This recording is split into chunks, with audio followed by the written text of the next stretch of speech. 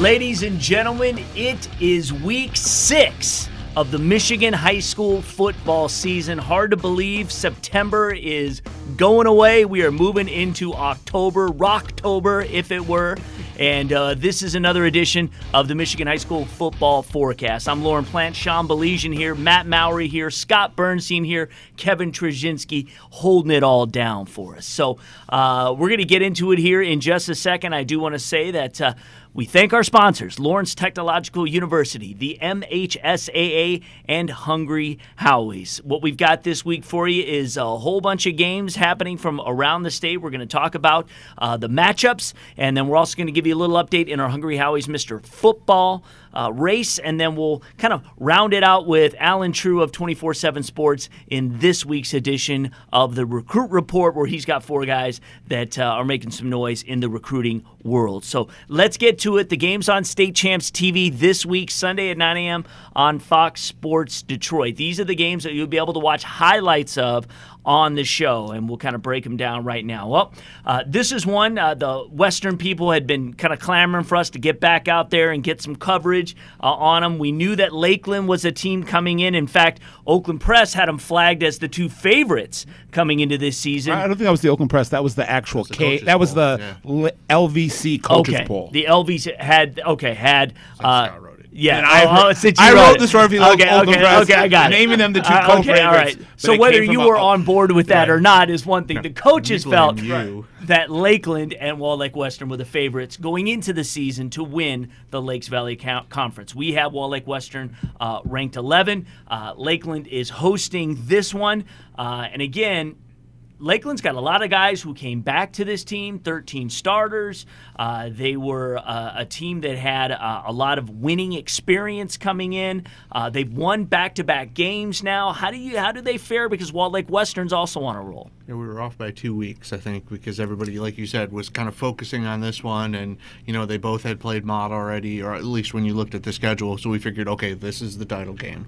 Well, nobody factored in South Lyon being there. And so now, South Lyon's got even the next... South Lyon East that can play spoiler. Exactly. So, yeah, if Lakeland were to beat Western and Mott to beat South Lyon next week, then, you've got one of those situations where it's up in the air and everybody's got one loss, and we all have all kinds of fun trying to figure out the mathematical permutations. But, yeah, Lakeland can still get itself in it, but it's got work to do. It did what they had to do last week and beat South Lyon East. They handed South Lyon East their first LVC loss last week. Yeah. So they're kind of, but they know they have to basically win out.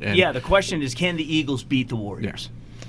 Well, again, great games are contrasts of styles, and you got the high-flying, high-octane Walled Lake Western offense led by, the gunslinger himself, Sam Johnson, going to Boston College, and a guy that's been a 4-year starter and has been over 1,800 yards every year since as a freshman he threw for 1,800, and I think he's been over 2,000 as a sophomore and as a junior, and he's got a lot of receivers to play catch with, and he right now all of a sudden now he's got a running back that's emerged over the last couple of games, C.J. Brown, who kind of made his name as a safety last year, and this year he's carrying the football, and didn't get the majority of the carries on the team until I think a couple games in. They were using Kevin Jackson, KJ Jackson, who's more of a slot back as their main featured runner, and then they've kind of adjusted to that, and it's really balanced out their offense.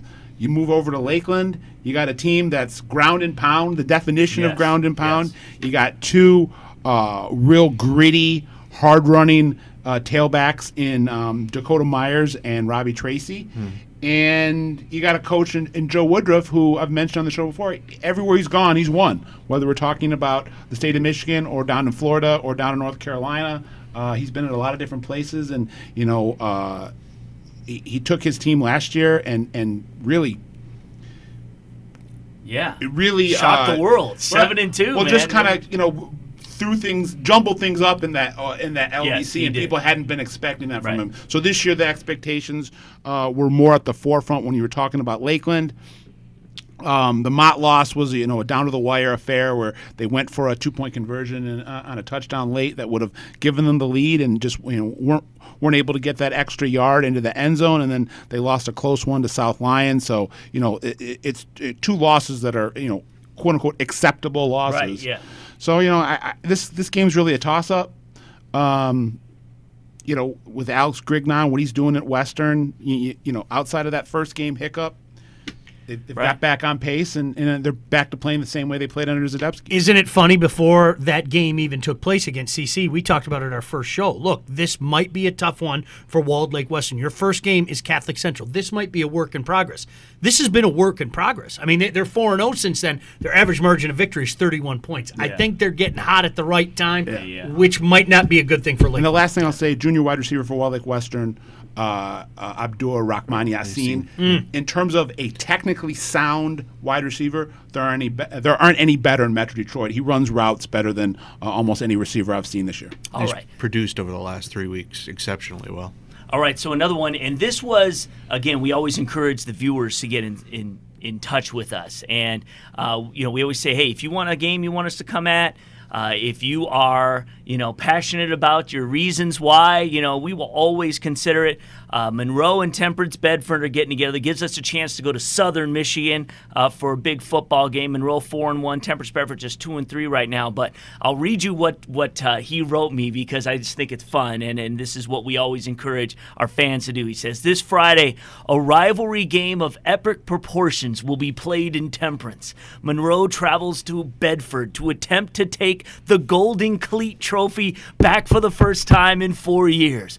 Monroe-Bedford is historically a massive rivalry across all sports, but in football, they ramped it up with a giant trophy added to the mix. From my perspective, I can assure you the Trojan Army student section will travel to Bedford and show out for Monroe. Also, in the past 4 years, this game has been super close and also promises to be an electric finish. I believe it has the tradition, skill, entertainment, and following to be the main event, but all we're asking for is at least a little coverage on State Champs Sunday morning. Thank you, the Trojan Army. That's awesome. Okay, good. We're done. Yeah, exactly. So, anytime you can say kicking mules in a day, your day's a better day as well. So absolutely, and and again, these are one of those ones, if you don't follow it closely, and how can you with as many high schools as we have across the state, these are the games that, again, their grandfathers played in, and they've got a trophy that they play for now. It's big in the SEC Red, and if Bedford can somehow hold off at home, I think, obviously it will be massive for them, but Monroe wants to take this trophy back because they haven't won it in 4 years, and they feel this is the best team they've had in a long time, being 4-1. Bedford was kind of in Lakeland's role last week, coming into the week 1-3, and basically going, okay, if we want to make the playoffs, we got to run the table. There might be some margin for error, but realistically, you don't want to leave yourself any. And so then, they blasted. Who did they blast? One of the Ann Arbor schools. Pioneer. 43-7 over Pioneer last weekend, homecoming, which helps. But they're basically in that situation where they've got to win out. And historically, they've kind of controlled this rivalry. Monroe has lost 8 of the last 9 versus Bedford since joining the SEC Red. And they came over from the Mega Red. And you look at the kind of their strength of schedule a little bit. Bedford's got a loss to Saline, which obviously that's a pretty good loss. Yep. And Sterling Heights, Stevenson, and then Toledo, St. Francis to Sales. You could kind of go either way on, but you kind of look at the Carlton Airport, Skyline, and Huron are 4-11 combined, and those are 3 of the 4 wins from Monroe. So you kind of go, okay, well, maybe that's very good that they've already matched last season's win total, and that's kind of what they have to do at this point. But you don't know if that 4-1 record is a true 4-1 record, or if it's a little bit of a mirage. This would be their statement win. This is where they have to prove it. And for those who follow Michigan high school football, it wasn't that long ago that Bedford was a team to really be reckoned with. They had some battles with Catholic Central, and Saline. We used to feature them on, and they were shootouts. These were these were games that were like 48-41 games, just crazy, and they were finding ways to win. So they've got some tradition there. It's fun to see the Trojan Army here back in their Trojans, and we'll see if Nick Monroe's Notario is doing an excellent job out there, and I just want to give a shout out to kind of the heart and soul of that line. 300-pounder PJ Brown plays on both sides and really controls things in the trenches. And when you can control tempo and dictate tempo at the point of attack, you're in pretty good shape. Absolutely. All right, Dearborn, Fordson, and Belleville are getting together in the KLAA East. We've been waiting for this one. We've got Fordson ranked 23 in the state. We've got Belleville at number 3. This is the game that I personally will be filming, so I will be at that game. The Tractors got a great performance from the quarterback Hussein Ajami in the 49-28 win over John Glenn last week. 11 of 15, 236 yards, 3 touchdowns. He had a 90-yard touchdown pass to his receiver James Wheeler. And again, for Fordson, they have circled this date on the calendar as soon as the schedule came out. Both of these offenses have been rolling. The Tractors are about 45 points a game. Tigers are about 44. And you can take that, crumble it, and throw it out the window. I think this is going to be a slugfest. Definitely. It was interesting. I heard some comments from Jermaine Crowell, and he expects the same thing. He said, look, they're going to try to come out and physically dominate them. It goes back to what you were saying. They've had this game. Yeah. These guys are so lathered up for this one. Yeah. They're going to come out like a pack of crazed dogs. So I think this is actually going to be kind of a slugfest here. I agree.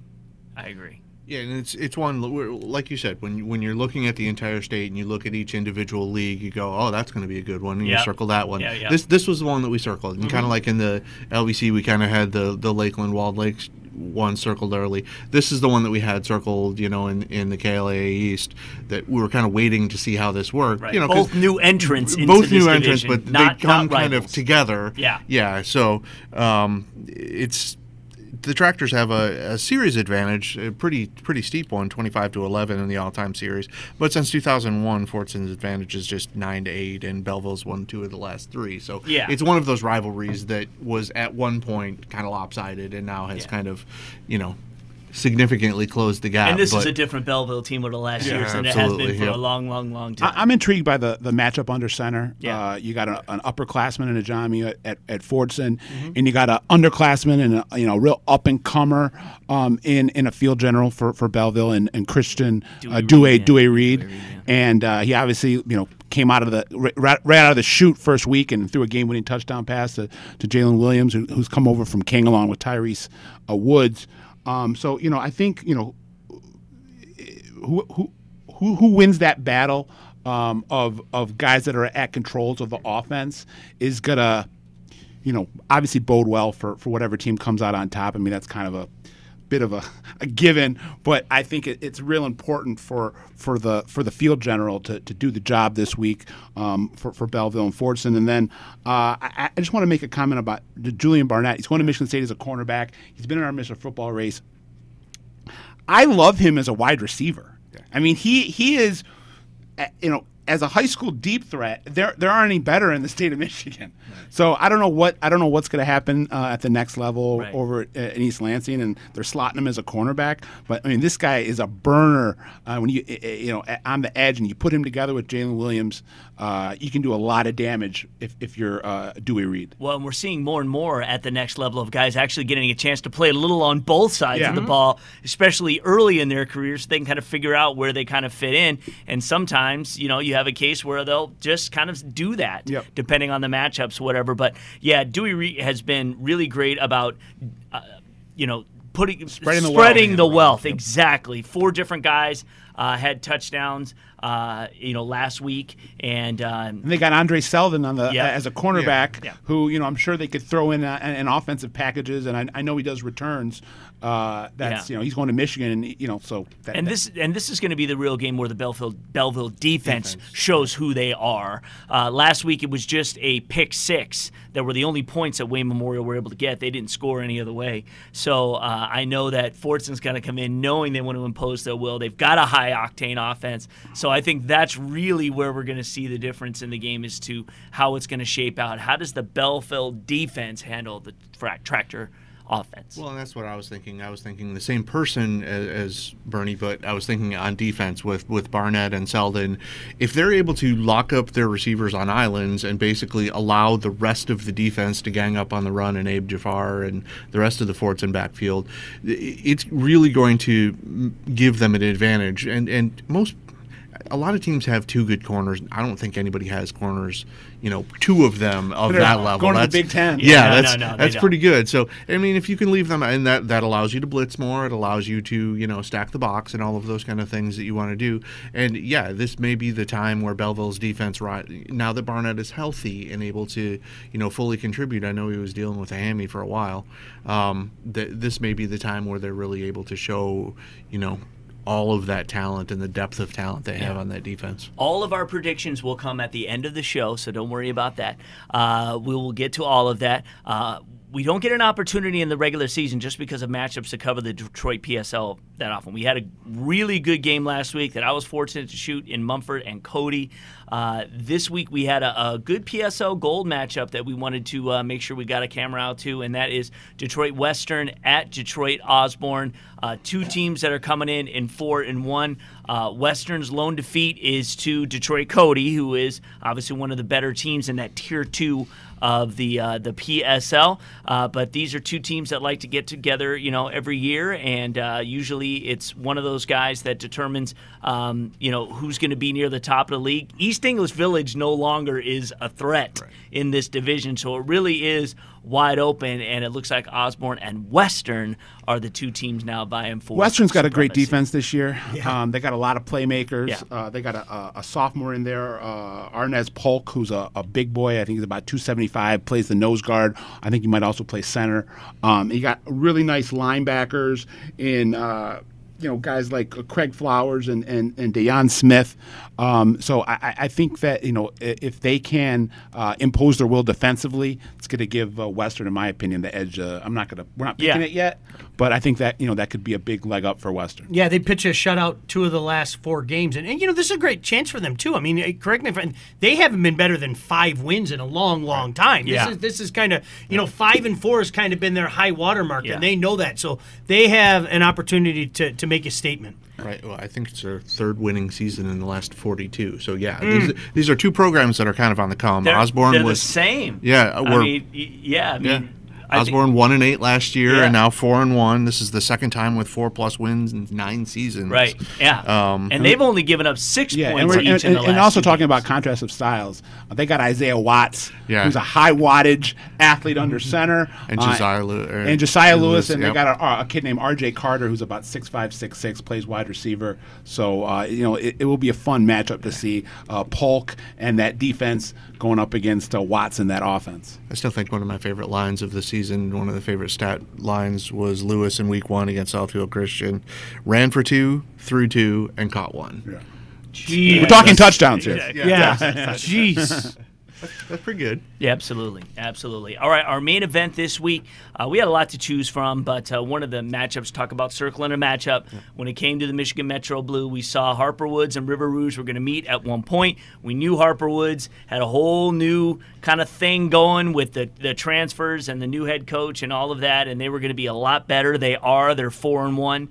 River Rouge coming in, we've got them ranked 12 in the state. They are 4-1. Their only loss was to Cass Tech in Week 1. No joke there. And again, both teams have been rolling. Rouge beat University Prep 45-0.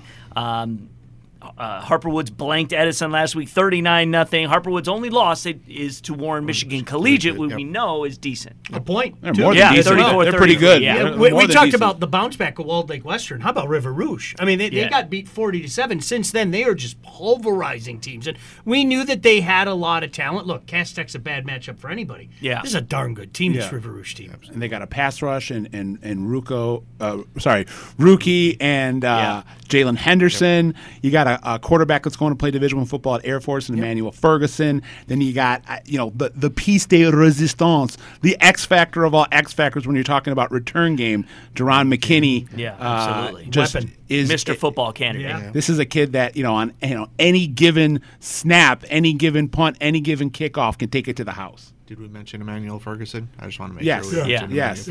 Yes, exactly. Manny Fresh. Well, and if you wanna get that- Manny Fresh can can beat you in multiple ways and throws a nice ball, and he's also pretty quick on his feet, getting out of the pocket. And Do you guys get those notifications too? Absolutely. Okay. My phone was blowing up. All right, Yep. all right. So so on Facebook, it is not uncommon that Bill Ferguson and I have a long conversation, and he's very proud of his son. And of course, anyway, Ferguson was sick last week. Corey, he didn't play, but he's obviously ready to go this week. And so that's going to be our main event. We're excited And to Harper see. Woods has a nice quarterback Yeah. in Corey Graham. Who Oh, came yeah, over yeah. From Oak From Park. Oak Park, and, yep, absolutely. He's got a lot of weapons to play with. Split time with Juan Mathis last Yeah, year. over the last 2 years. Last 2 years, yeah. And Jordan Anderson, who's going to Bowling Green, is going as a safety, but also runs the ball for Harper Woods. So a lot of weapons are going to be on the field. Yeah, when I was doing the kind of writing the introduction that I do for the TV show on the main event, for River Rouge, we talk about their resurgence and how it's been. Just since 2002, they've had 8 straight playoff berths, 5 regional, 2 semifinals, 1 state finals appearance. They only had 4 playoff appearances the previous 34 years. And at Harper Woods, this is their best start in a decade. Obviously, a complete transformation. And, I think we're ready for, this is going to be the division title. That's the way it's going to play out. So that's the main event. All right. So an interesting matchup that some may poke fun at, but I do not. We are fortunate that we're going to get some coverage from the Alpena area of the state, which is in the lower peninsula, is way over here. Yeah, exactly. And Tawas, who actually had an open date last week. They didn't even have a matchup. They're 3-1. They're taking on Oscoda, who is 4-1. This is the North Star Conference. Battle of Greater Metropolitan Iosco County. There you go. Battle for the Bay. The Braves and The Tawas Owls. Bay. And this is the 64th year. Oh, they play every They've year except played 1960. this game, Every single year. Yeah, since Oscoda started the program. And it used to be the final regular game of the season forever. Yep. But now it's just past the midway point. Northeast Michigan's probably biggest rivalry. Last year was a 28-13 win by the Owls. So obviously that is going to be on the minds of Tawas. And it was, I said, they play for a trophy. So I saw this, the Oscoda Press, the news press there, has a trophy that they give out for this game that I thought was pretty cool. And they've been doing it since 1954. So, again, these are the kind of things that are fantastic in Michigan and these small towns and high school football. And for Oscoda last week, a 16-0 win over Rogers City was the win. But they kind of do rankings of the area, and I believe that they have Tawas ranked 4th or something in that area right now. So, but again, the Oscoda has not had a league championship since '76. They clinched a share of it last week with the win against Rogers City. And of course, the Braves' only loss is against, you guessed it, Rogers City. And it's interesting because I'm not going to sit here and pretend like I blew up there to watch a game. Yeah. But in reading some of the stories and everything, their coach and a lot of the media that cover it, everybody's talking about their defense, that their defense is the one that's doing the job, and they did it last week against Rogers City. It's a great story up there. It really is. I have had a chance to see a game up there in the past. It's one of those cool places that, the community kind of gets their arms around it and everything on the shores of Lake Huron. So this is big. Yep. Well, in Tawas, you mentioned coaching. Tawas had an interesting situation because they had Tim Webb, who had 57 wins in 13 seasons, the second most in program history, and had a down year last year, stepped down after the season, and so they hired his replacement in Craig Hufud from Frankenmuth, and he turned around and resigned on June 1st. So now you're getting close to the season, and they had to turn it around within a couple of weeks. Rehired Tim Webb, and he's come back, and 3 weeks later, and now they're kind of picking up right where they left off. Because that Tawas program had these teams haven't always been in the North Star. The North Star was traditionally the Roger Cities, the Posens, the Hillmans that we're going to talk about later. Yeah. And they like to bill themselves as the oldest high school conference in America.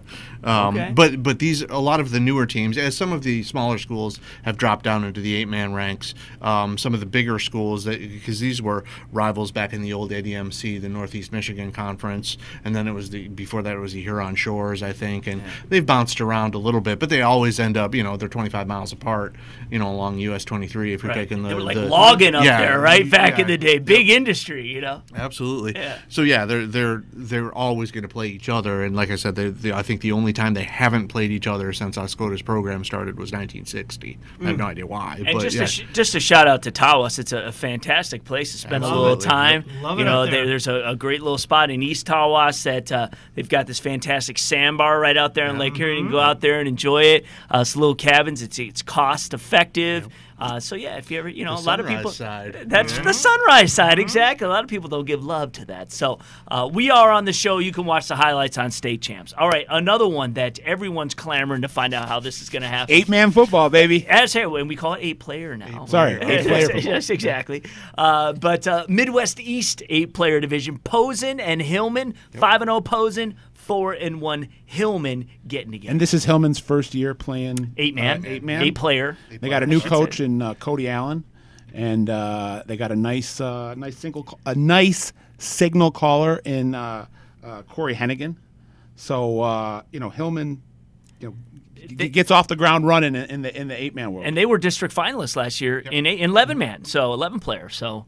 I know they have a common opponent of Atlanta, and which is funny that I don't even know where Atlanta, Michigan is. Yes, here we go. There's the visuals. Okay. You're going across from Alpena, you go west, and you'll go through. First, you'll go through Hillman. Okay. And then if you keep going, you'll go through Atlanta, and then you'll go through Joburg that we talked about last week. That's right, yeah. It's all on M32. Okay. And Posen is a little bit further up if you go up all right. 65. So, yeah, and Posen's basically northwest of Atlanta. Or excuse me, of Alpena, but yeah, they're all right in a row. All right. Interestingly enough, like I mentioned, when I was in Alpena for a brief time, Yeah. I covered a Hillman Atlanta game that I actually had one of the kids go, "Why are you here?" Why would you be covering us? Right, because it was the chance. Both of them were winless up till that point. Yeah. It was about week 6 of the season. Yeah. They were winless. Atlanta was on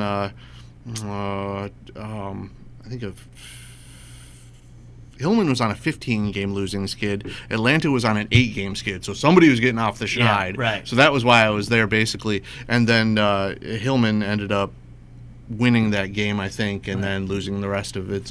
And, Atlanta's streak continued. But, yeah, those little rivalries between some of these small schools. Now, Posen had been more of a power at that point in the early 2000s and then fell off as their population's down to like 78 kids, I think. Right, and yeah. there are, Class A schools that have bigger football teams than that.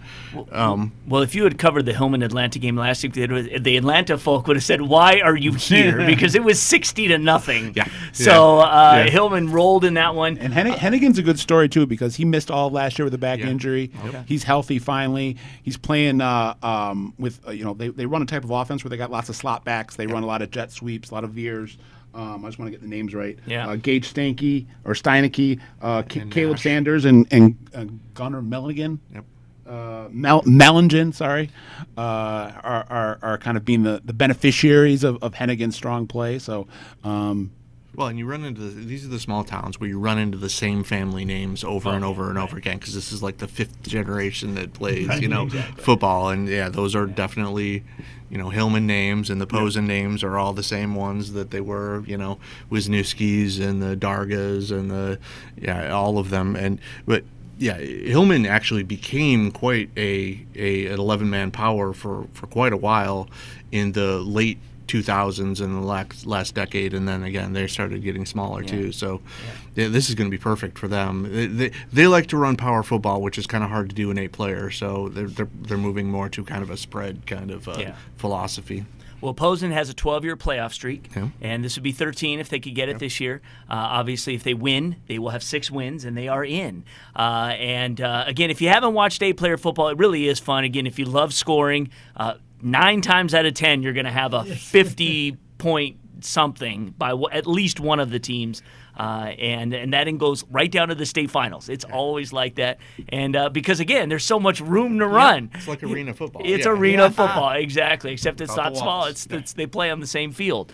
All right, so that's what we've got coming up on State Champs this week, Sunday at 9 a.m. on Fox Sports Detroit. Check it out. We'll have those video clips loaded up by Sunday on our website, statechampsnetwork.com.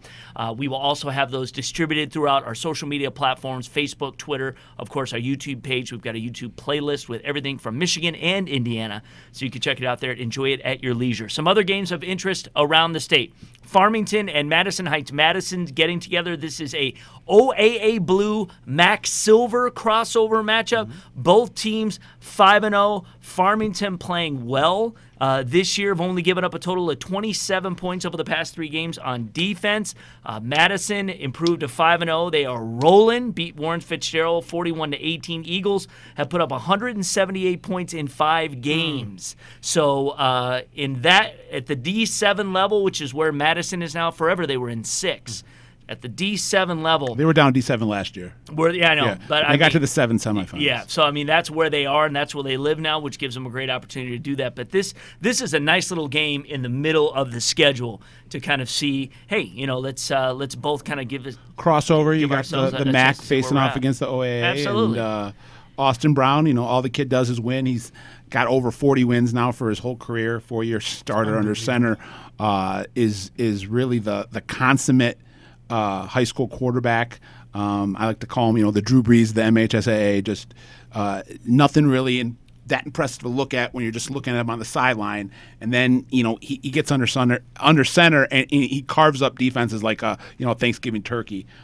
Just someone that is great at his second and his third reads. Has a big arm, can beat you with his feet as well, and beat you with his mind. And he's been a pleasure to cover the last handful of years. And when Madison goes as Austin Brown goes. You go over to Farmington, they're more of a run center team, and Kendall Williams is one of the best running backs that you probably never heard of. Right. Ran for 1,300, 1,400s last year.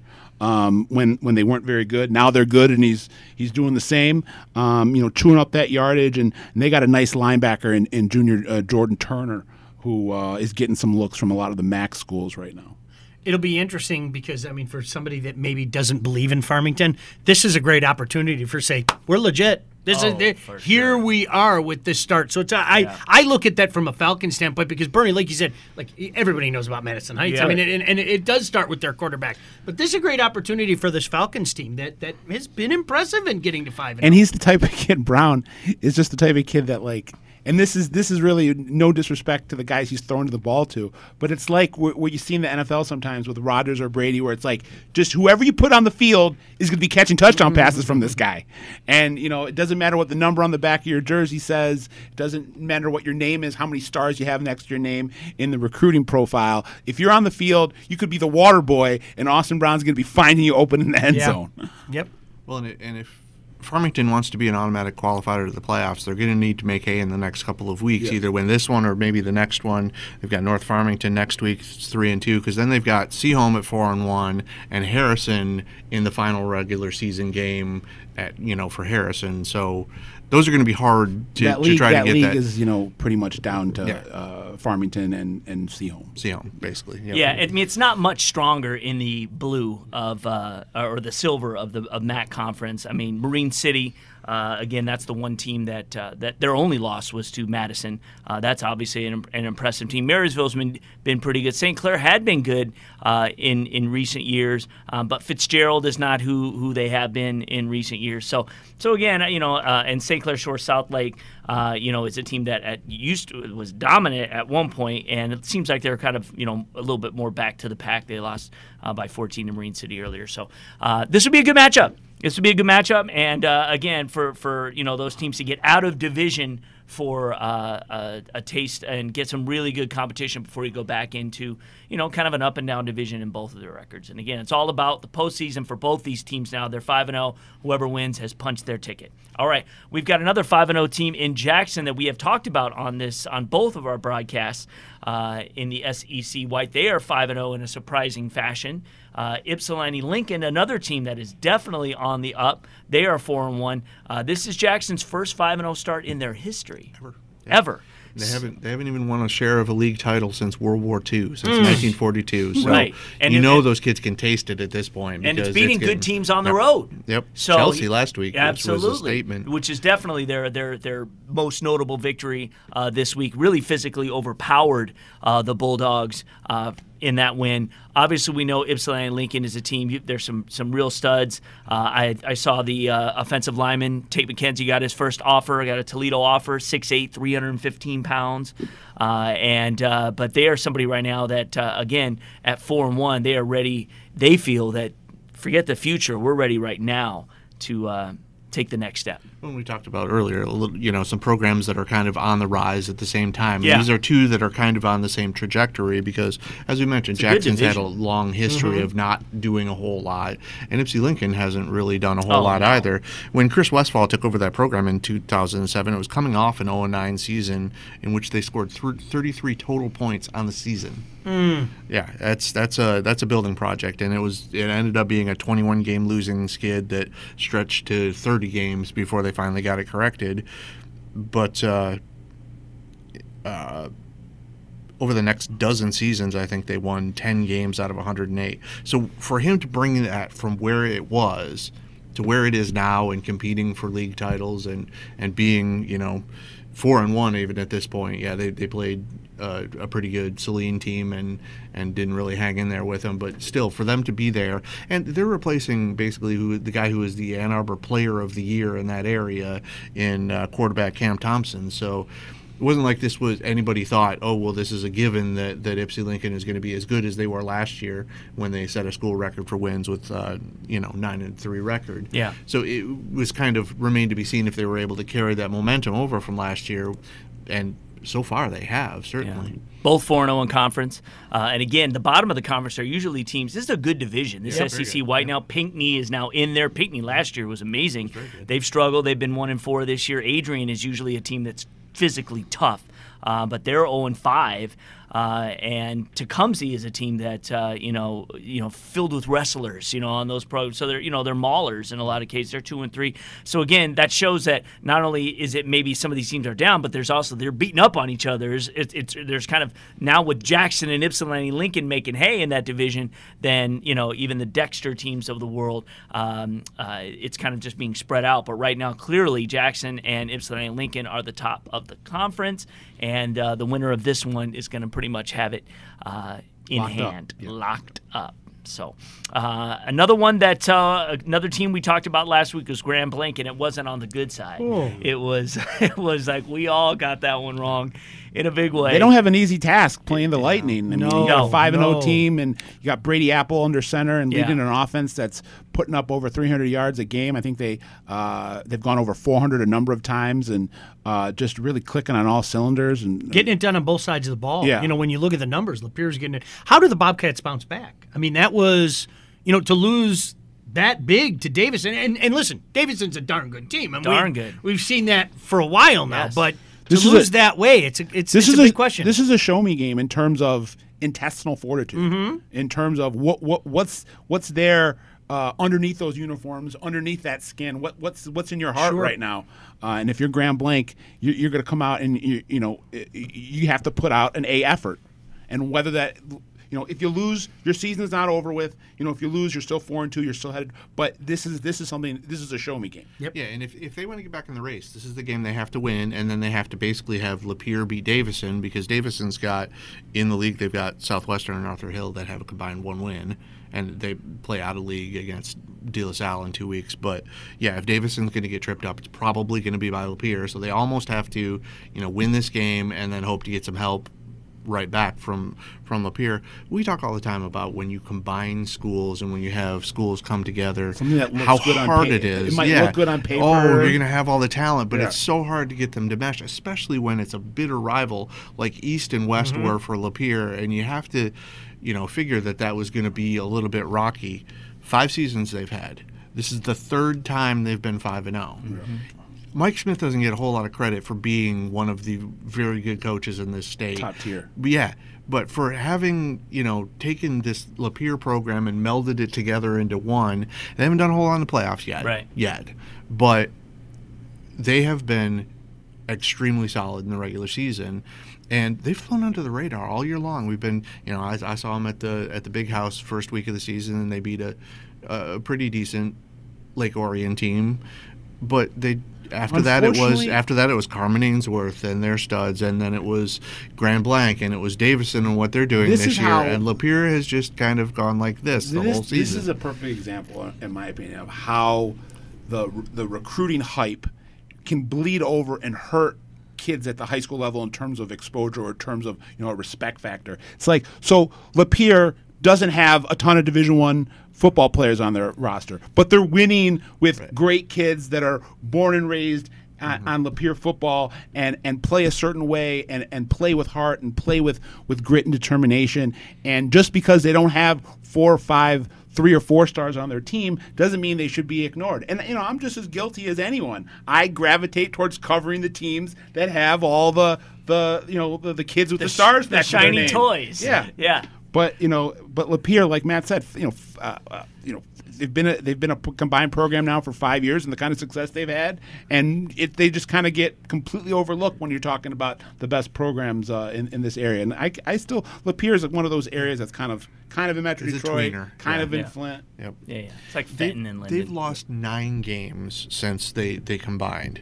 4 to Clarkston, 3 to Davison, 1 to Midland, and 1 to Romeo. Not There you any go. slouches in there. No. And No, you've got no, them ranked no. 17th in Yeah. the state, so we're showing them respect. They get this one at home. Obviously, if they can, they're going to really put Grand Blanc behind the 8 ball if they beat them in this one and be already in the playoffs and set themselves up pretty good if they can do this. They had 23 second quarter points over Powers, and Powers is typically a team that is good, and they won 37-7. They won handily. It's a great facility. If you've ever been to Lapeer, kind of playing a bowl, and it's really cool. It's like an awesome atmosphere out there to go watch high school football. So we'll see what Lapeer does moving forward. All right, another one. 2 5-0 teams in the TVC Central, the Tri-Valley Conference Central Division.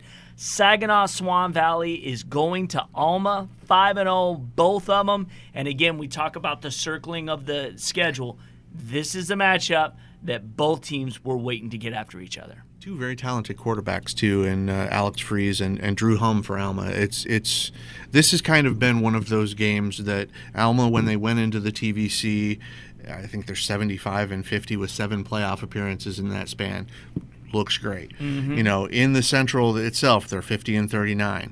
They're 4-8 against Swan Valley, and that's the one that bugs them. Yes. That's their key game, since they don't play Mount Pleasant for the Oil Swan Gang Valley anymore. had Alec Grace for 4 absolutely. years, and Yep. he was all everything for them. Yep. Alma has been just so consistent since they joined the TVC. 12 years, they've only been outside the top 4 3 times, and they finished second 3 times, including the last 2 seasons. They've been the bridesmaid. They've won it once way back in 2007 when they went 11-1. It's the only time they've won a TVC Central title, and they would dearly, dearly love to have that second one this year. I would be perfectly willing to imagine they would love to go through Swan Valley to get it. Yeah. Swan Valley probably one of the top teams in D5. Yeah. They're pretty on the much top. they're right there Yep. as far as who people are saying is the team to beat in that conference or in that division when it comes to the state. So we'll see what Alma can do of this. Swan Valley coming off a 59-6 win over Shepherd. Alma's got the two-headed monster, they call it there, of Hum and Allward. But it's a home game, you know, and that's huge. And it's, you know, great high school out there. They beat Shepherd 33-13. Allward had 5 TDs in the last one. So this is one of those games that I think, you know, will it be a changing of the guard or will it be more of the same? We shall see. But Swan Valley, another team kind of like Lapeer that doesn't get the credit for being as good as it has been for a long time. So Mount Pleasant and Midland are getting together. Now, Midland just a 3-2 record.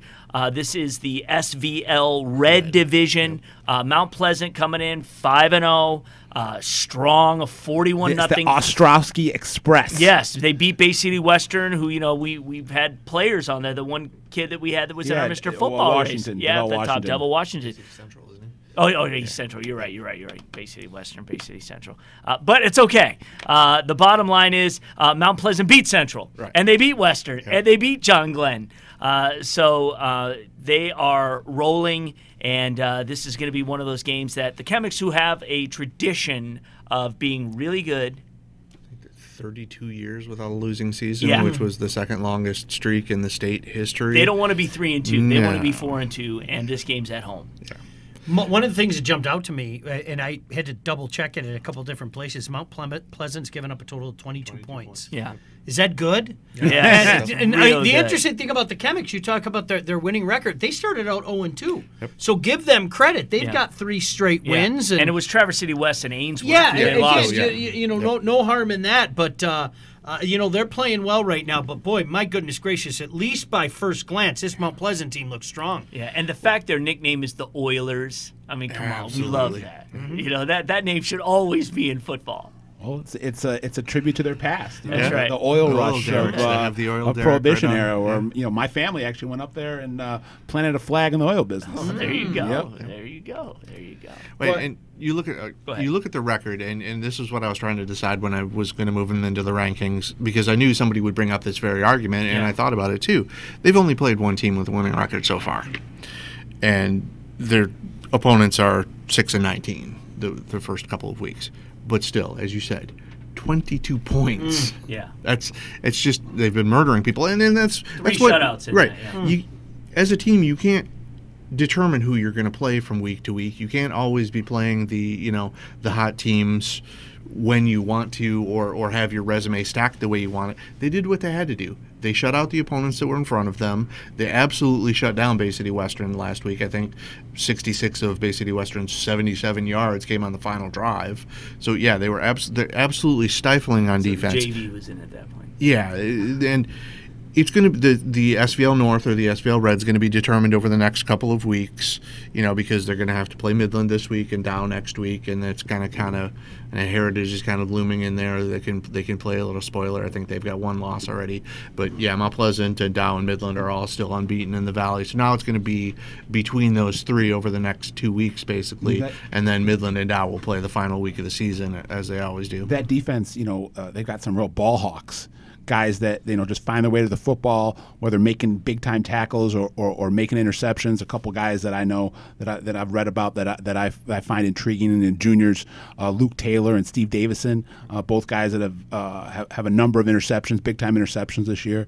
And then obviously I mentioned at the beginning the Ostrowski brothers, Jackson under center, Joe his little brother, he's connecting with downfield, and then Tyler Huneman, who's a big time recruit as a defensive end at the college level, is also a tight end, so he catches passes from Jackson. The Saginaw Valley is strong as it may have been in a decade in terms of total team depth that they have throughout the whole league, and we'll see how it they'll spread out a little bit through divisions in the playoffs, in the state playoffs. We'll see. Who knows? There might be some Saginaw teams at the state finals once again. Fowler and Dansville getting together, both teams 4-1. I don't have a lot of information on this particular matchup out of the Central Michigan Conference, but I'm glad we're talking about it. They have a common opponent in Potterville. They both beat them. And Fowlerville, I noticed had a tough time with Langsburg when Dansville blanked Langsburg 3-0. Well, the one thing that jumped out to me, they both are on 4-game win streaks, and so something's got to give here. You start out the season 0-1, something's got to give here in this one. Well, and neither of these teams are going to get the attention that PW is right now, because PW is one of the dominant teams in that level of football, and for good reason. I mean, the PW deserves all the attention they've gotten, but Pewamo Westphalia. Pewamo Westphalia, yes. Both towns. Yes. But Fowler, it has a history of being that dominant on that level, being that dominant in D6, D7. The last two coaches, Chris Ernst is their coach now, but before that it was Neil Hoffman in 96 to 2008. They went 101 and 34 with 2 state titles. Before him it was Steve Spicer in the 80s and early 90s, 132 and 31 and 2 state titles and 2 or 3 runner-up finishes. So it's been almost 3 decades of being very, very strong, and the Fowler, kids want to get back to that level and be right in the conversation. With Dansville, it's a little bit different because they just moved into the CMAC recently. First-year coach in Jeff Graff. They had 17 seniors, returned 19 starters. These two teams weren't expected to necessarily be at the top of the conference. They were pegged for 3rd and 5th in the preseason coaches poll. Dansville was coming off the 3-6 season, and the Fowler was 6th in the CMAC last year. So these are both kind of surprise teams. Now, they both have to play Pewamo Westphalia, which obviously will be a big determining factor in the league race. But for the fact that right now they're way outproducing what they were expected to do, and they've both beaten, I think Langsburg was 2nd last year, and Saranac was expected to be up there. So those are the teams that were kind of expected to be right here in this 2nd place slot, and for both of them to be up there is pretty exceptional at this point. All right, good. We got a couple more games. Let's just quickly jump on them, and then we'll head to break. In the Huron League, Monroe SMCC, Grosse Ile are getting together. Grosse Ile 5-0 out of the gate, which is real impressive for them. They got one of the real under-the-radar studs at quarterback, and Zach Thompson threw for, I think, 265 and 3 touchdowns last week. And they're ranked 5th in D4 right now. He's got that offense just humming.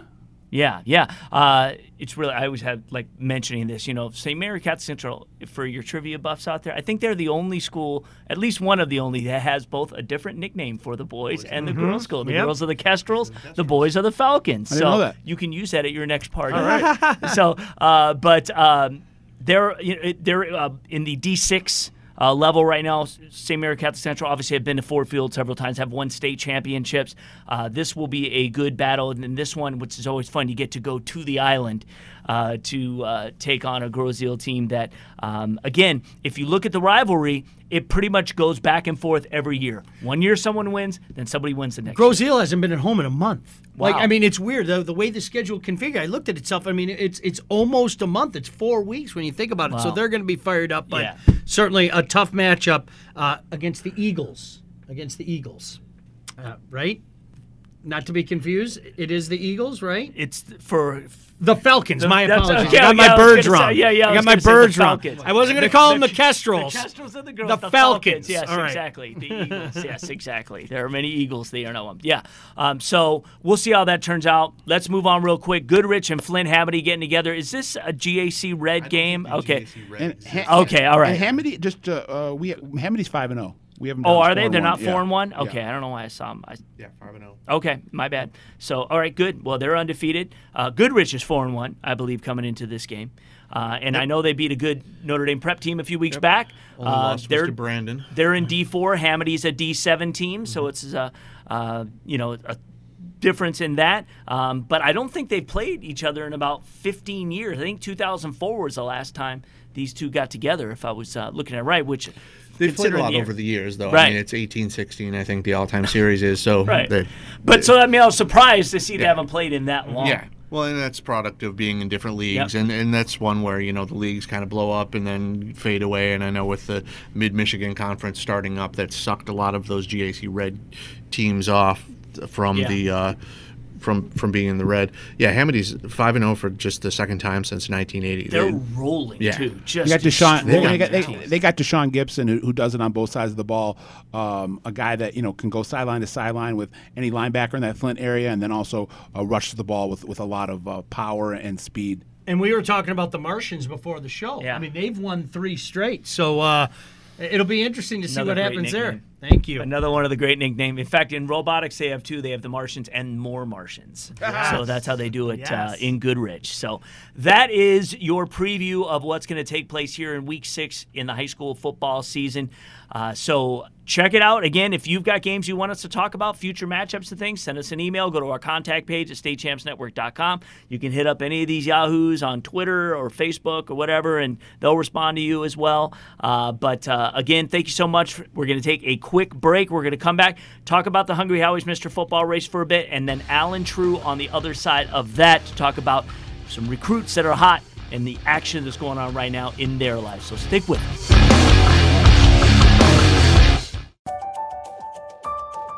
My passion is architecture. I don't want to sit around passively studying. I need to create.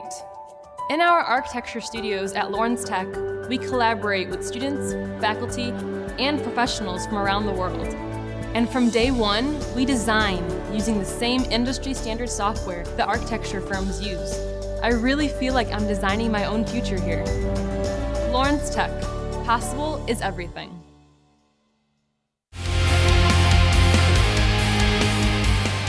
Today we'd like to talk about MHSAA concussion protocols and an insurance program that the association provides for unpaid bills following a concussion. First, game officials have no role in determining whether or not an athlete has sustained a concussion. All the official can do is advise the head coach of the possible injury. School personnel, which have the ultimate responsibility for the child, make the determination to remove the player from the playing surface and, if necessary, from further activity. A student athlete removed and withheld from the rest of a contest may not return to play that day and is required to have an unconditional medical release to return after that. And for those families who have unpaid medical bills for concussions sustained during a school practice or competition after personal and school insurance coverage is used up, the MHSAA offers gap insurance of up to $25,000. Find out more about concussion resources on our website at mhsaa.com. You ready, Darius? Let's do it.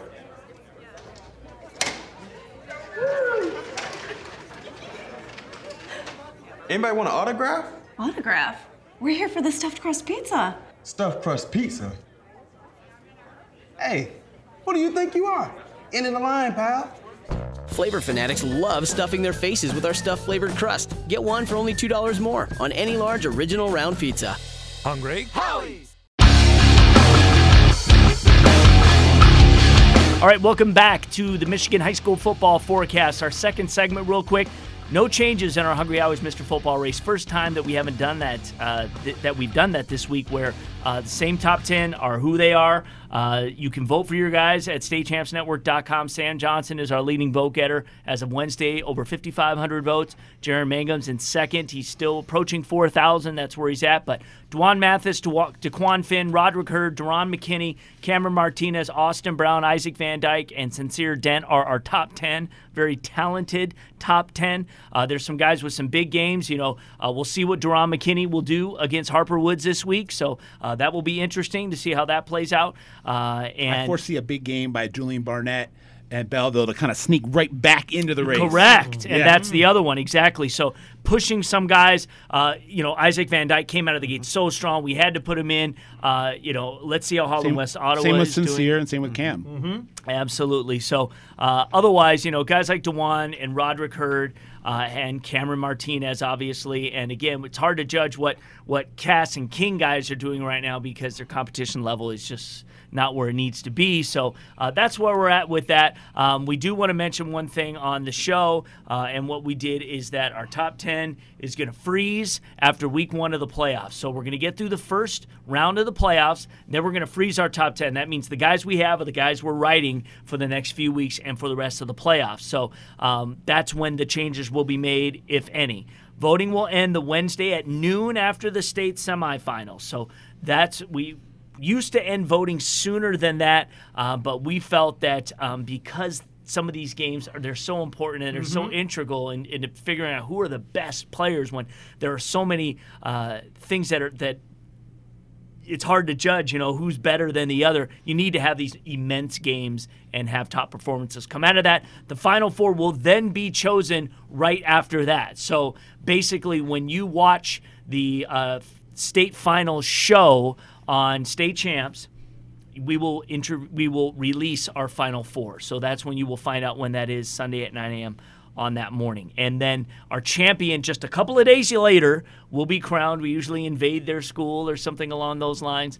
We're actually trying, I'm even going to put it out there, Darius Slay is one of Hungry Howie's spokesmen right now. We're trying to get him to be connected with this particular award since it is sponsored by Hungry Howie's, and see if we can get Big Play Slay to present the award at the school of the winner. That would be very cool. He's someone that's very active on social media, communicating with youth football players, always going out to a high school game every Friday night. He throws it out there on Twitter, what game should I go to? Yeah. And he picks a game and shows up, and it's pretty cool. He is a fan. Trust me, I know from going down to Lions. Yeah. He's a fan. It's pretty cool. He's just a fan of football. So it's cool. It's cool to see that interaction where he'll throw it out there, and then you'll have like guys that will maybe one day be in his shoes playing in the NFL, tweeting at him, "Come see me play, come watch me play." Yeah, that's pretty cool. Absolutely. To see like guys that are 4-star, 5-star recruits that takes a lot to get them excited because they've had so much publicity over the years. But when they're interacting with a all-pro cornerback from your home team on social media, it's pretty exciting. Well, that's what makes that medium so incredible. And again, he had a great game against the Patriots. That was awesome. So that is the deal right now. Again, you can vote for any of our top 10 at our website, statechampsnetwork.com. Just click on the banner, go there, do it as much as you want. The leading vote getter can never be removed from our top 10. And if he rides it out all the way until the state semifinals, he is automatically in our Final Four. And he has a 20% advantage over everyone else to actually win the final award should the other categories kind of be similar. So we have had that happen in the past, and Cody White is a perfect example. It was really the winning the online vote that put him over the top. Mark Chapman of Port Huron, it was the same when he won. It was the online vote that put him over the top. So it's very important. Walled Lake Western's coming out again for their boy Sam Johnson, and so will he be the people's champion? We shall see. So a lot of time to still vote. And again, share it out there on social media, and these guys who are being recruited or have committed to get that community to get in and vote. So do it and do it often. We're going to take a break. When we come back, we're going to talk to Alan True for a Michigan Student Aid Recruit Report, and then it's prediction time. Stay with us.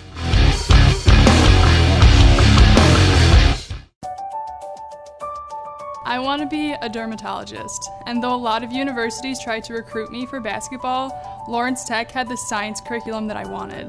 LTU's Southfield campus is a great place to learn, and the classes are small enough that I don't have to wait for office hours to talk to my professors. They're usually right by my side, challenging me and guiding me toward a successful future. Lawrence Tech. Possible is everything. Fundraising should be fresh, flavorful, and simple. We have the perfect solution at Hungry Howie's, Dough Raiser. Your team or school can sell paper pizza certificates that can be redeemed for one medium pizza at participating locations. Hungry Howie's makes it easy. It's just a little mini pizza box, but we make lots of money, lots of dough. Go to doughraiser.com to learn more and sign up. Your next fundraiser comes with flavored crust. Welcome to Hungry Howie's Dough Raiser. Welcome back to the Michigan High School Football Forecast. We always end the show with Alan True from 24/7 Sports. There he is right there on the screen, the state champs background right there. And this is the Michigan Student Aid Recruit Report. Obviously, lots and lots going on in the world of recruiting. So many guys going to games and standing on the sidelines. It's funny, you go to see some of these big-time matchups, and you see literally it seems like 50 recruits lined up against the back wall there with their little media passes. Yeah, with all the credentials. Yeah. So, and it's funny, that's when a lot of the player-to-player recruiting takes place, for the guys who pretty much are committed. So, but anyway, we've got 4 guys that Alan wants to talk about. And Alan, DeAndre Buford at King, what's up with him? Well, he had a good summer, picked up some new offers there, and then into the season, now he's starting to get a little bit more interest. He just visited West Virginia, last Saturday. They offered both him and Rashawn Williams. They have a little bit of a King connection there because Martell Pettaway is there playing right now. So those guys had a good visit down there. Buford picks up the offer from West Virginia. He's got Iowa State, Kentucky, I think Purdue, some schools like that. Still waiting on Michigan and Michigan State, but the kid is 6'5", 275 pounds, very athletic. If you watch the film from this year, some of those long runs that they're breaking, he's running downfield, leading the way for DeQuan Finn and keeping pace with some of those skill guys. Very, very athletic kid. So I'd have to think eventually Michigan and Michigan State will jump in. Just a kid who I don't believe he camped at either school this year, and that may be what the hang up is at this point. Martell Pettaway, what's up with him? I used to call him the PSL pickup truck. Yeah, dude. That guy was like awesome. He was 0 to 100 in a second. Still doing well down there. I think he returns kicks for them and plays tailback. So having a good career so far at West Virginia. All right, well, he was great. All right, well, we've been talking a lot about Flint area teams on the show this year. There's a lot of great talent, obviously great teams, produces great talent. And Ernest Sanders at a Flint Beecher. Two-sport guy, right? Mm-hmm. Two-sport guy, yeah, has offers in both. I think it's Oakland has offered him in basketball. Southern Miss has offered in basketball. It took a little bit longer in football, but he's still picking it up now. Central Michigan was the first one to offer him, and then Toledo came in recently and offered for football. There's some signs that some other schools may jump in. Michigan State's had him on campus. They're looking at him very hard. His dad played at Michigan in the mid-'90s, and I think Michigan's going to start giving him a look here as well. Obviously, Courtney Hawkins knows a thing or two about playing wide receiver at the Division I level, and he says this kid's a Division I Power 5 type wide receiver, 6'2", almost 6'3", 190, 195 pounds right now, can jump out of the gym, has played varsity basketball since his freshman year. So obviously he checks off a lot of the measurable boxes. I think just being up at Beecher, it's taken some schools some time to find their way to him. But as far as size and athleticism goes, you won't find too many guys like him in the 2020 class. So I think he's a kid that has a chance to blow up here over the next few months. Yeah, Anthony Bradford is one of the top 10 candidates in our Anvil Award, our first annual Anvil Award that will be handed out this year to the top lineman, defensive lineman, linebacker in the state. He plays at Muskegon, and the way Muskegon has just been rolling teams, you know that the line has just been dominating at the point of attack. What's up with him? Well, for a kid who is that good and is going to play at a high level in college, I think he doesn't get talked enough around the state. And I think when those couple of teams came over from the east side, Warren De La Salle and King played him, they came back going, that's one of the most impressive linemen that we've faced. 6'5", they list him at like 345. I think that may be on the light side for him. He may be more like 360. He's just a monster. And the way that they, like you said, the way they run the ball, the way they play football over there, he's perfect for them. He is a power tackle all day. He's committed to LSU. Some schools have still tried to recruit him. Michigan State had offered him. They were still trying. But a kid who really liked the South, so I think he's going to stick with the Tigers. And for being an SEC team, they run a little bit more of a Big Ten power type of offense down there. And him along with they've got another monster from down there named Cardell Thomas. Those two guys are going to be very, very enticing to run behind for LSU. Running backs at the next level. So obviously I expect Anthony to play a lot more football this year. Muskegon's going to go deep in the playoffs, and I think he's maybe one of the least talked about top guys in the state. Mm-hmm. Mm-hmm. Well, that's one of the reasons we created the award, is that so we can give some love to some of these linemen because they're so phenomenal. And in a Mr. Football race, it's hard to judge those intangibles and say, oh, well, this is Mr. Football, when it's generally a skill position who wins it. So that's what the Anvil's all about. Good on Bradford. And, again, so many top phenomenal guys, 5-star guys that we've got in the state this year on the line, so athletic. Let's finish up with Tyrone Broden from West Bloomfield.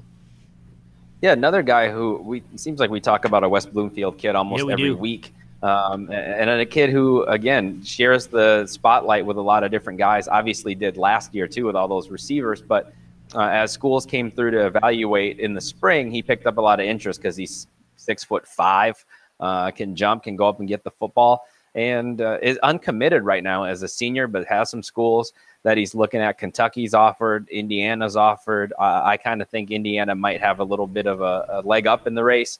Missouri's offered, a couple other schools, and then there's still schools looking at him. Trey Mosley's obviously there. Donovan Edwards is a great tailback.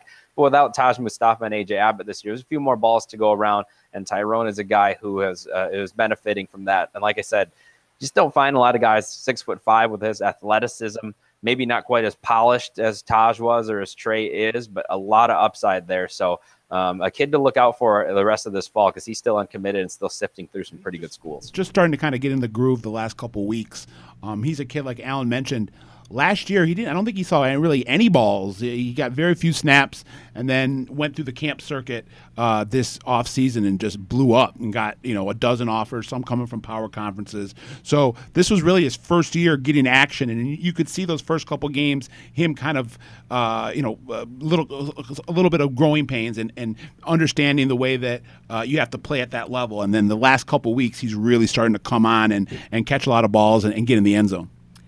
All right, Alan. I'm going to throw out a comparison real quick. A skinny guy who was kind of raw came on late, T.O. Redding out of Warren Collegiate and ended up being a good player, was in Lions camp. I think he just had a tryout with the Jaguars. Tyrone's kind of similar to him where maybe you're catching a guy at the right time in his trajectory. Fantastic. All right, good stuff. As always, Alan True. Once again, that's the Michigan Student Aid Recruit Report. Thank you very much, my friend. We'll talk to you next week. Sounds good, guys. Thanks for having me. All right, I'll see you.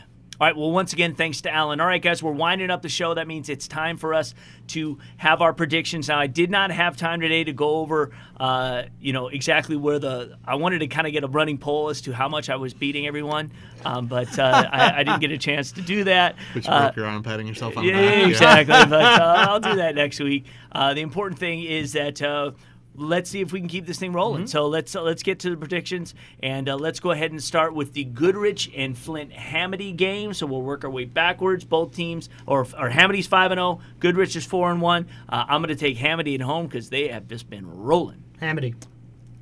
Gibson and Hamady. Hamady. Monroe St. Mary Catholic Central is going to Grosse Ile. Now, I have not covered SMCC in a few years, so I do not know if they run the tight T like they used to, like the Canton offense, which is almost impossible to stop. But Grosse Ile, again, Sean brought up the point that they haven't had a home game in a month. So they're 5-0 out of the gate. They've got playmakers. I'm going Grosse Ile on the island. I'm going to go Falcons. Okay. Red Devils. I'm going to go with the Red Devils, too. All right. I'm going to go with the Red Devils. All right. Fowler and Dansville. Key matchup in the state in the Central Mich Conference. I'll just call it. I'll take Dansville at home. Dansville. Fowler. Okay.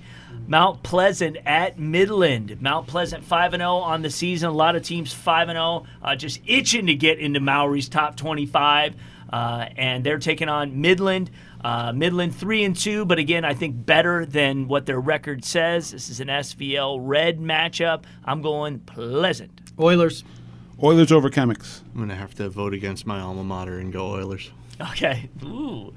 Saginaw Swan Valley. Is Midland the Chemics? Mm-hmm. Yes, they're the Chemics. Yep. Yeah. Dower's the Chargers, right. Which should be the other way around, right? Midland down. Right. Should Except be Midland was there first. Midland was there first, yeah, okay. Saginaw Swan Valley, and for those who don't know, what is it? Pfizer is the big... Well, Dow. Dow No, Dow is is. the big chemical out there. Herbert Henry. Yeah.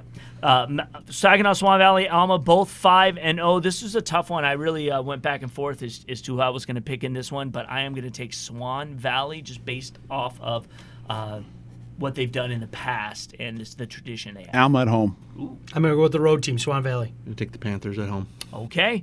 Grand Blanc and Lapeer. Grand Blanc obviously needing this win more than anything. We talked about the Lapeer Lightning at length here on the show this week. A team that is underappreciated. They know a win here is really going to put them on the respect chain high. I'm going Lapeer. I'm going Lapeer at home.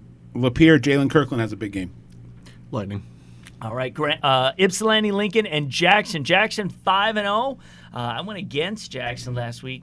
Ypsilanti, Lincoln is a team that is definitely on the up. I'm going to take Lincoln on the road in this one. Jackson at home. Jackson. All right.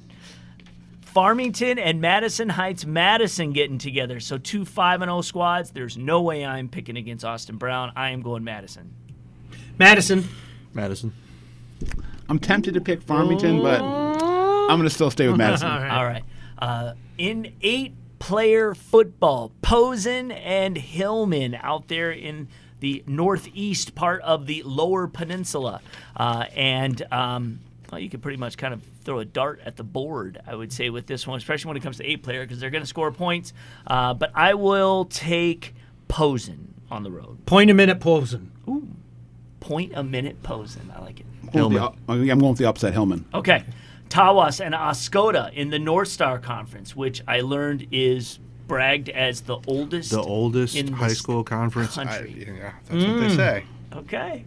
I've never disproven it. Tawas did not play last week. Oscoda did. They're 4-1. Tawas is 3-1. I'll take Oscoda at home. Oscoda. Owls. Tawas. All right. Our main event, River Rouge and Harper Woods. Stunning that Harper Woods is not 5-0 coming into this game. I was really surprised to see them lose to Warren Michigan Collegiate, but again, that's a knock on the fact that we don't show enough respect to Warren Michigan Collegiate and what they've done as a charter school. Really, the only charter school that has football roots now as being a really, really good team, and they've gone far in the playoffs. River Rouge going on the road to this one. I really think this is going to be a back and forth affair, but I am taking River Rouge to win on the road. Yeah, I'll take Rouge as well. Rouge. All right.